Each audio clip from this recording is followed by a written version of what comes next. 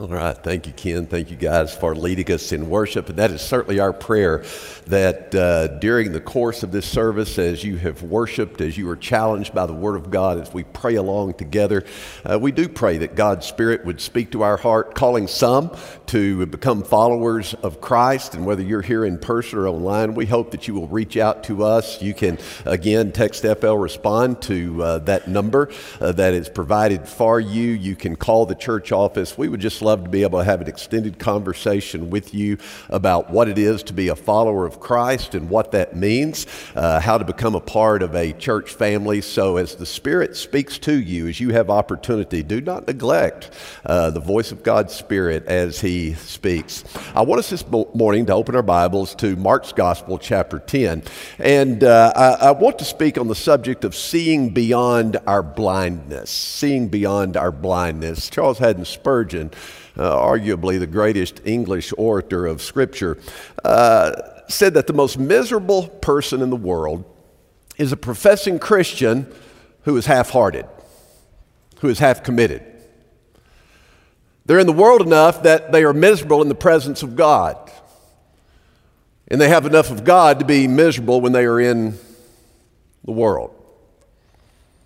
I fear that in the West we have a great many Christians that are in that same boat, that are half-hearted, that are half-committed. They are interested in missing hell, but they do not want to miss out on the offerings of the world. And so as the result, they are half-hearted, half-committed, half in, half out. They are miserable. In thinking about that, I thought about an analogy that I think captures it well. From my childhood, as I was being raised with my cousins, we would oftentimes, at least 2 or 3 times a week, a month, we would go to what was my grandparents' dairy farm, and they had a couple of tanks out there, and they were spring-fed, they were ice cold, and we would always look forward to going up there during the summer because we would go swim in those tanks. But I had this one cousin, he just ran and just jumped in headlong, just get the shock over with. Well, I was always a little bit more cautious, a little bit more circumspect, and so I would walk around that tank, and I'd stick a toe in, and oh man, that's just so cold. I'd walk around a little bit longer, and I would reach down and touch my hand in the water, and go, oh man, this is going to be miserable. And finally, after a few minutes of doing that and carrying on, I would just go ahead and just dive in, get it over with as well. Now, I had another cousin. She would get up to the edge of the water, and she would start walking in, and she would stop when it was ankle deep. Then she would walk in further when it was knee deep, and she'd walk further until it was waist deep. And it got to the point where she couldn't even talk, much less breathe. Now, which one of us 3 do you think was the most miserable at that point? It was the one that was half in and half out. I think Jesus understood well this misery of what it is to be half-hearted and to be half-committed. We know that in the Sermon on the Mount in chapter 6 and verse 24, he said to those disciples, he reminded them that no one can serve 2 masters, for either he will hate the one and love the other, or he will be devoted to one or despise the other. You cannot serve God and mammon, that is, God and wealth. Elsewhere, Jesus would say that you're either for me or you're against me. You're either all in or you're all out. When it comes to being my follower, being my disciple, there's no room for the half-hearted, for those that are half-committed. That if you're going to make a decision, there's going to have to be some determinations made in your life. He never tried to manipulate people into following after him. Jesus was always very forthright. He wants any of his disciples to know the costs that are involved. That there is a cost of discipleship. You are to give up something. You have to abandon everything that you have ever known before. It's really a death to self. I want you to know what you're getting yourself into once you put your hand to the plow. Don't enter into this lightly.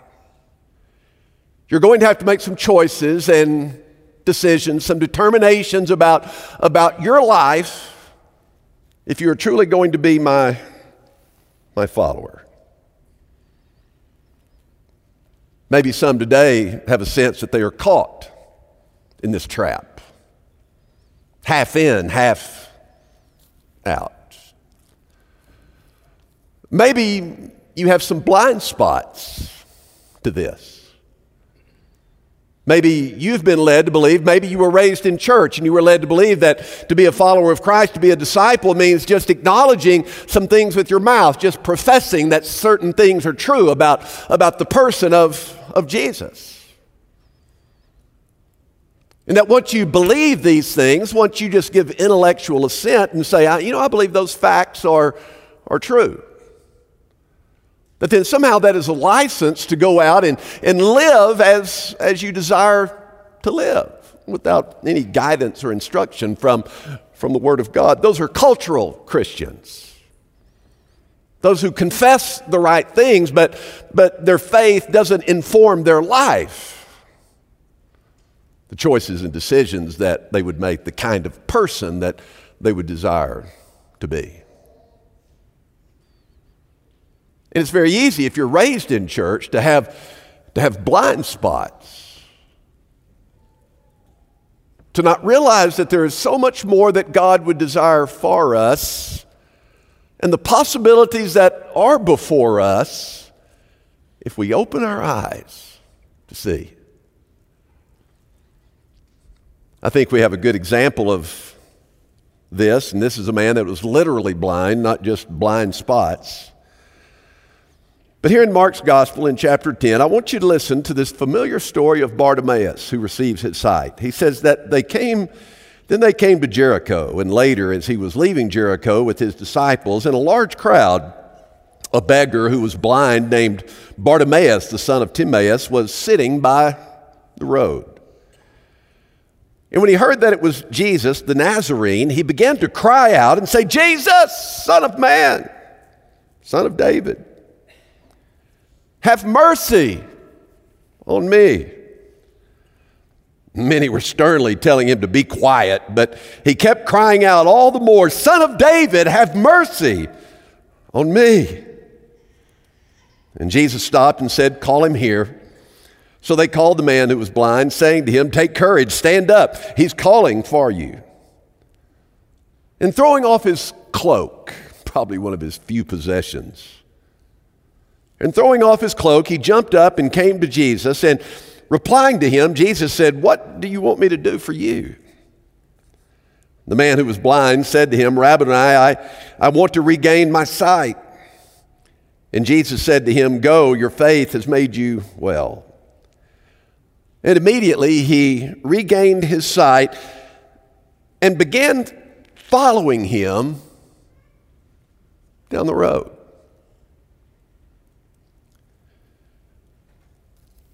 I think the experience of Bartimaeus, that though literally blind, there are lessons for us, because in our journey of faith, we can become accustomed to things and just this going to church sort of thing, and we have no anticipation of where God would desire to take us in our lives. We become blind to the fullness of Christ and what God would desire for our lives and the people that He would desire that we become. The people that would emerge forth from this work of transformation that He is accomplishing in our lives to lift the scales from our eyes. The first thing that I think is necessary, if we're going to borrow from the experience of Bartimaeus, if we're going to move from where we are, from just being a participant on the side of the road, if we are going to move forward into the likeness of Christ, the possibilities of what God would have in store for us, the potential and the possibilities that lie within us all, the first thing that is necessary for each one of us is that we capitalize upon our opportunities. You see, that's what Bartimaeus has before him here, this man who is making his living by begging on the side of the road. That's all people saw him as being, was a beggar. That's all they saw him as ever being. But yet in this unique circumstance, he saw that this was an opportunity.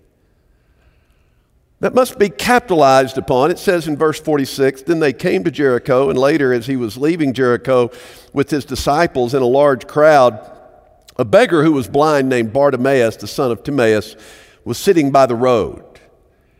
And when he heard that it was Jesus the Nazarene, he began to cry out and say, Jesus, Son of David, have mercy on me. You see, Bartimaeus, even in his blindness, he saw an opportunity that might never arise again. And that's the uniqueness of an opportunity. That's why we call them opportune moments. It's really the intersection of two mutually exclusive events, two mutually exclusive things. A person's need intersects with the ability to respond.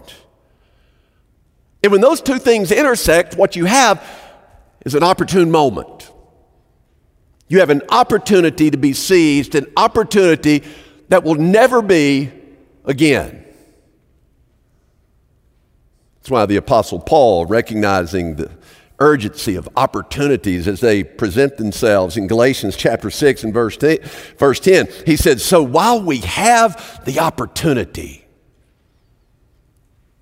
and speaking to the churches of Galatia, and he's talking about good works, which are vitally important because the Spirit leads us in doing good works and responding as the followers of Christ as we should, just as he prompts us in becoming followers of Jesus. And Paul here in Galatians is talking about the opportunity to do the right thing at the right moment. So while we have the opportunity, that's why I often stand before you as I begin a message and talk about being sensitive to the Spirit leading you in your life.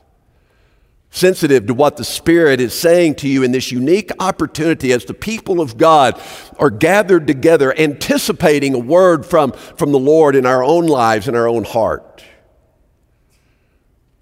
That during the course of this service, or as you walk away contemplating the events that have transpired in this service, and as the Holy Spirit uses these to speak to your heart and mind, that as the Spirit says, listen, follow me. As the Spirit says in your heart today or this week, as the Holy Spirit says to you, listen, I know you don't know all the answers. Don't wait until you have all the answers. I know you don't know all the implications. I know you hear Bobby saying that you're called to follow Jesus. That's all Jesus ever said, follow me. I know you don't know all the implications of that, and that's fine. You come to me as a newborn infant, and I will grow you up. As you begin this journey of faith, I will grow you. I will mature you. But you've got to take that first baby step. You've got to follow the lead of my Spirit and come to me. And I say that every week with a sense of urgency because I'm familiar with those that have delayed that decision to the point of never making that decision. Because over 35 years of ministry, there's a number that have come and talked to me about the Holy Spirit leading them and prompting them, but I just can't do it. And their clock ran out, and I'm not trying to manipulate. I'm just saying there came a time when those individuals no longer spoke to me about such things, and I fear that they experienced what the writer described in Genesis chapter 6 and verse 3 when God said, my Spirit will not always strive with man. He's saying there comes a point where my Spirit cannot you say no long enough and often enough to my Spirit in your heart, in your mind, then those things become desensitized to my Spirit. No longer do you have that urging. No longer do you have, this is what I must do. You say no long enough and often enough. And you will come to a point where not even God's Spirit can break through any longer through the hardness of your heart. How often do we let opportunities go by, not just in matters of salvation, but in matters of faith being expressed? Letting opportunities pass by that where we could be representative of the presence of Christ, where we see something, where we could say something, or we could do something, and we could be the presence of Christ in that moment, the mouth of Christ, the hands of Christ. But we say, you know what? Oh, we're all guilty of this, aren't we? It's just not a good time. You done that? I'll shake my head for all of us. Just not a good time. I'm going to wait. I know there'll be another time and there'll be another opportunity. Only just to discover that this was the only opportunity that there was. See, we all have this vision. We want to do something big for God, and this is just classic American Western ego. Oh, I want to do something big for God.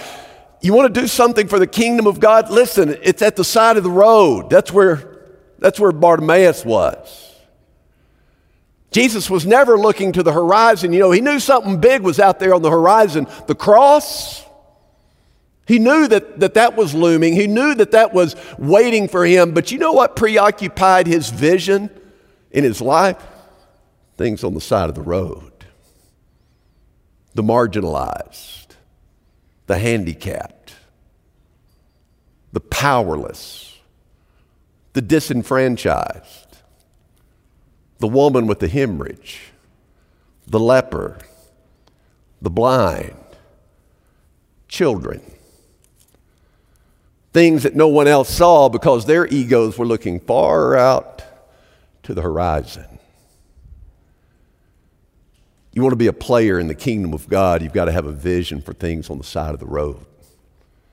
And when those opportunities present themselves to us as the church, as the body of Christ, individually and collectively, we capitalize on those opportunities. That's when the church makes a difference in the world.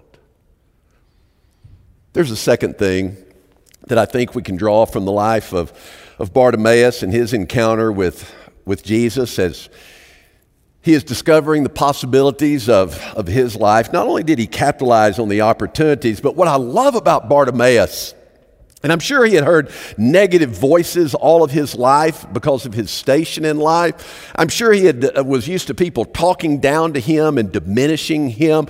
But one of the things you have to appreciate, notice there in verse 48, is the way that he was able to minimize the negative voices. And this is of utmost importance for each and every one of us. When you're seeking to be a follower of Jesus Christ, when you are truly committed to being a countercultural believer and follower of Christ, as we are called to be, listen, people are going to pull you down. And you've got to learn how to minimize those negative voices if you're going to move forward in life. If you're going to continue to grow, if there's going to continue to be a growth and maturity in your life, listen, it's easy to get caught up in the proverbial crab trap, where when you're trying to be something different, you're trying to be a follower of Christ, listen, all you do is make other people feel bad. Other people feel guilty because they know what they are supposed to do. And even in the church, sadly, when you're trying to be a countercultural believer, not trying to be half-hearted, not trying to be half in, half out, when you're trying to separate and grow, listen, there's always going to be those that are trying to pull you back down among the masses. In a world of least common denominators, they are always going to pull you down when you're trying to be a numerator in this world. Bartimaeus had to deal with it. Notice there in verse 48, many were sternly, that's a strong word. I mean, this guy's getting shouted down. Many were sternly telling him to be quiet. Now, I don't even know what their concern was at this point. This wasn't hurting them. But he was not going to be denied. Many were sternly telling him to be quiet, but he kept crying all the more.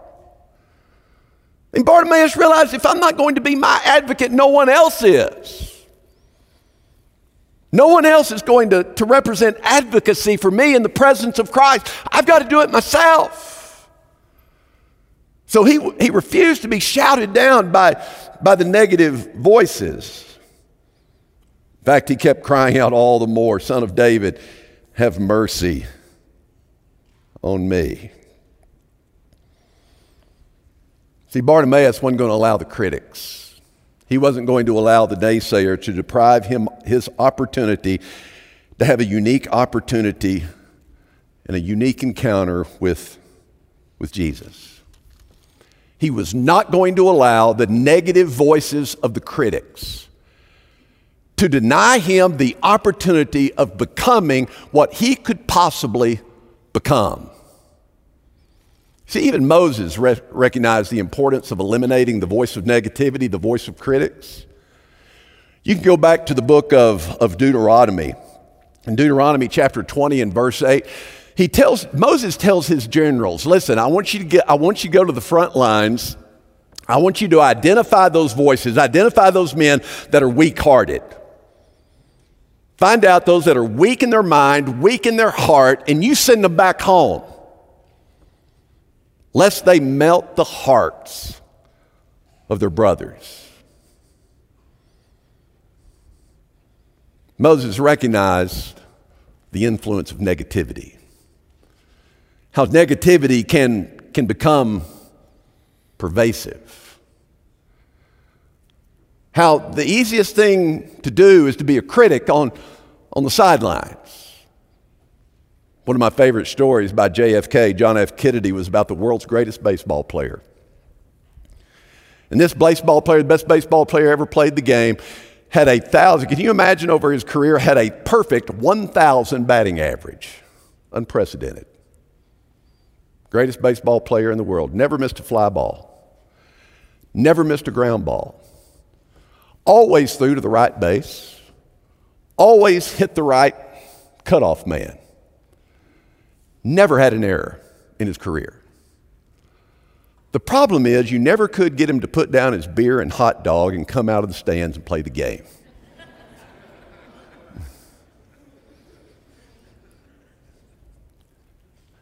Listen, in your life, this is a key leadership principle as well. Listen, if you want to be a leader in life, if you want to be a leader among your peers, if you want to be popular, if you want everybody to like you, you can't really be a leader. But if your greater concern is everybody liking you and not being critical of you, here's my counsel: sell ice cream.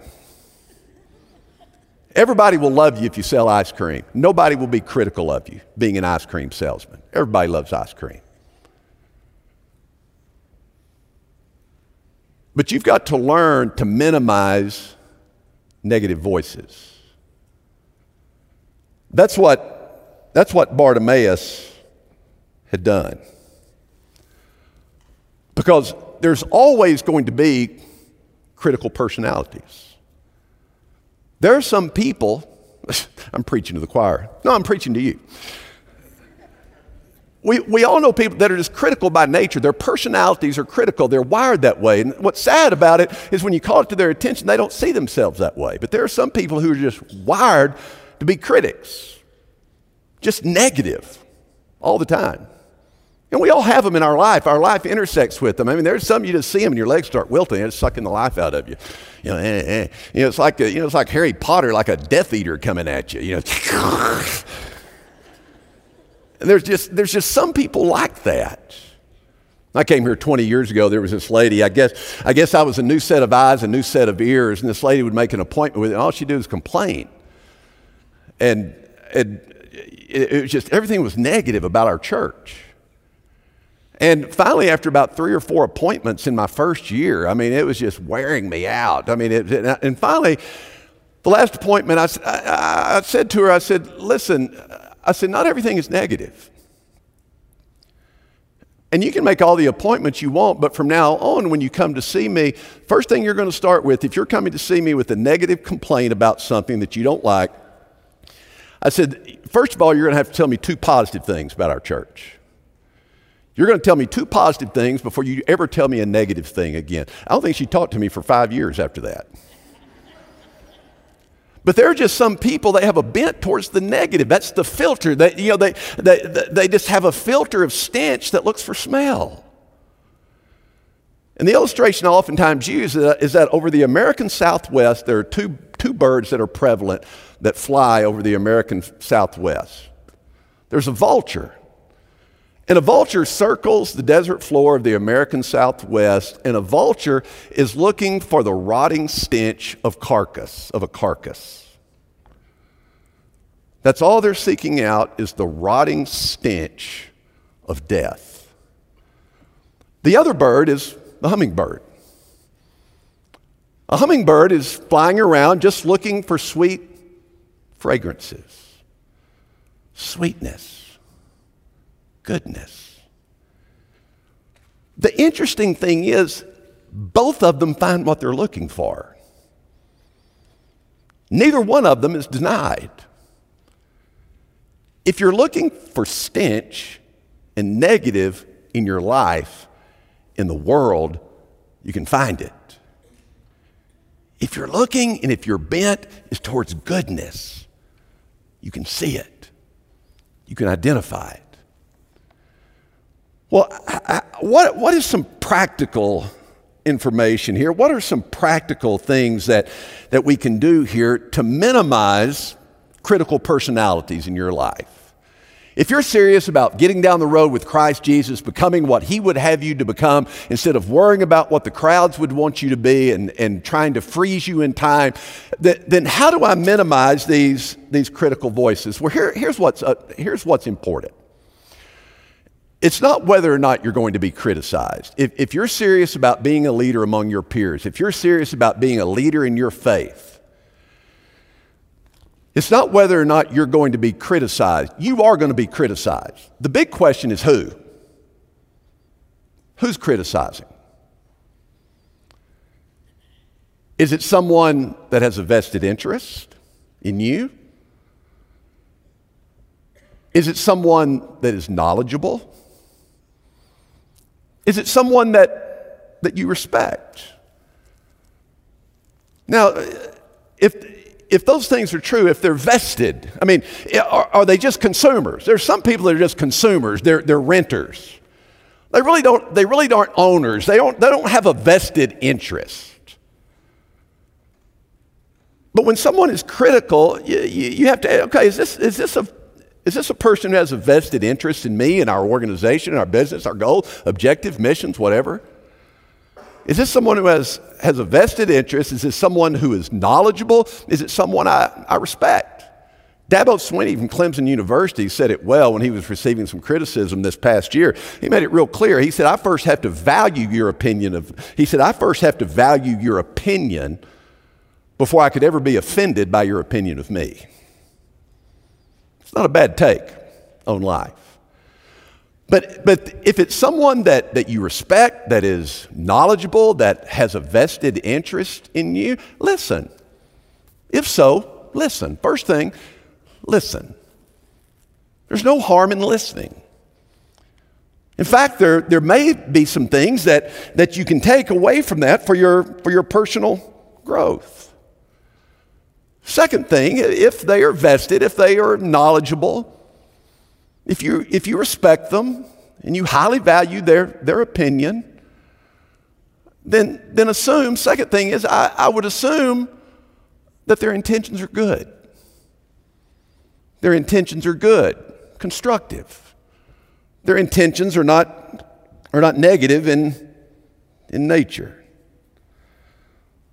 Third, I would say avoid excuses. If what they are saying to you, what you are maybe perceiving as critical, if what they are saying to you is true, learn from it. Just grow, embrace it. Don't deny it. Just own it.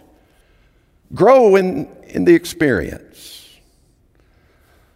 Another thing I would say is don't make it personal. This is something I communicate often to our student athletes at Tech and football. Listen, they're not being critical, they're just coaching. Your coach has a vested interest. I mean, their paycheck's dependent upon it, but they have a vested interest in your development, in your growth as an individual, as a person, as a man. Yes, as an athlete. And a coach that is truly vested in you, that has your best interest at heart, listen, they're going to coach you hard. They're going to coach you passionately. They're going to coach you urgently. Don't make it personal. It's not critical, it's correction. It's coaching. And those of you that are mature as a person, if you're mature, then you can take coaching. You can take hard coaching. You want to be coached. Listen, as a player in your room, in your position room, the worst thing that can possibly happen to you is your coach being indifferent to you. In your position room, in your workplace, the worst thing that can happen to you is your coach being indifferent to you, where you're being ignored, where all attention is being given to other players. Don't make it into something that's personal. Learn from it. Grow in it. Then I have to ask myself, what can be applied here? What can I take from this and apply it to my life and grow? It might even, and here's a good question, is what action steps do you think I ought to take? Now then, here's the flip side of that. That's a positive side of that, of someone that you know has a vested interest in your life, that is knowledgeable, that an opinion that you respect. Now here's the opposite of that. What if it's someone that just has their own agenda? Someone that is more concerned about their own personal preferences, has really no interest in you, really no overall interest in organizational goals or mission. What if it's just somebody that wants their own way? Well, the first thing that is necessary in those circumstances, I would say, the first thing I would do is those just constant critics like that, is just avoid their company. Many people have a practice of just surrounding themselves with negative people, and it just demoralizes you. You need to learn. Sometimes no is a tough word to learn. Who's going to get in your circle of influence? Sometimes some personalities just have to be avoided. Not everyone is necessary. There are some people that will just drag you down and keep you down, that are destructive, toxic personalities. So who gets inside your head? Sometimes it's just better to avoid toxic personalities. Second thing I would say is don't give them time and space inside your psyche, inside your head.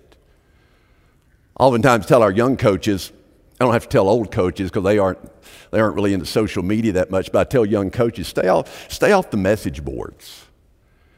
You know, you get on these message boards, and there's nothing easier than being a great coach from the stands. Just avoid the message boards. Stay off the message boards. Don't let that stuff get inside your head, because it just sucks away the time and the energy that is necessary to be poured into those others, those young men's lives that you're trying to build. Listen, don't give people free rent space inside your head, because all that does is just take away the time and the energy that could be used to go forward into the likeness and the becoming of Christ in your life, unlocking the possibilities. Because if you don't learn to eliminate the critics and the negative voices inside your head, and you continue to let them dominate your time and steal away your energy, then the possibilities of what you could be never be realized. I read some time ago that Michelangelo, in his sculpting career, just in his sculpting, that he had 44 commissioned works, and he completed only 14 of them. Pieta, David in Florence Square, Moses, some of the more popular. But what I find no less spellbinding and interesting is not just those 14 he completed, but the 30 that were incomplete, that were uncompleted. And I'm sure you've seen some of those images before. It's just and these are on display as well in museums in Italy. It's just a big block of square, and it may have a wrist and an elbow emerging out of that block of stone. Or it may be a knee that's emerging from that block of stone, a foot and an ankle, wrist and a head and the shoulders that are just emerging from this block of stone, while the rest of the body is still just perfectly encased. You look at those and you wonder, I wonder what those would have looked like if Michelangelo had finished his work, finished his task. I wonder what those images would look like, those characters would look like now. And you see those images, and we have to ask the question, could that be no less true of us? That there is so much more of each one of us that is to be revealed, to be realized, to be made known, to be brought out. But we are frozen and we are encased not by stone, but by worries, fears, anxieties, critics. When there is so much more to be seen in your life, it can become reality. And it happens when you capitalize like Bartimaeus, when you capitalize on your opportunities, when you minimize the negative voices that seek to keep you down, and when you exercise the faith that's available. I don't know anything about the quality of Bartimaeus' faith. I just know he acted. Jesus said, your faith has made you well. And immediately he regained his sight and began following him down the road. Pretty compelling argument that faith, I know faith is a noun, but I could make a pretty good argument that it's an action word. It affirms the Word of God. Faith believes in the Word of God. It acts upon the Word of God. And if you just act upon it, we never know where it might lead, what we might see if we just respond in faith. Father, how grateful we are that your grace and mercy does not freeze us in time, but it sets us free to explore new and experience new opportunities, to continue in this lifelong journey of becoming the fullness of Christ. And so, Father, I pray that we would truly be a people of faith, or that would capitalize on our opportunities, that we would diligently eliminate those negative voices that would seek to keep us hostage on the side of the road,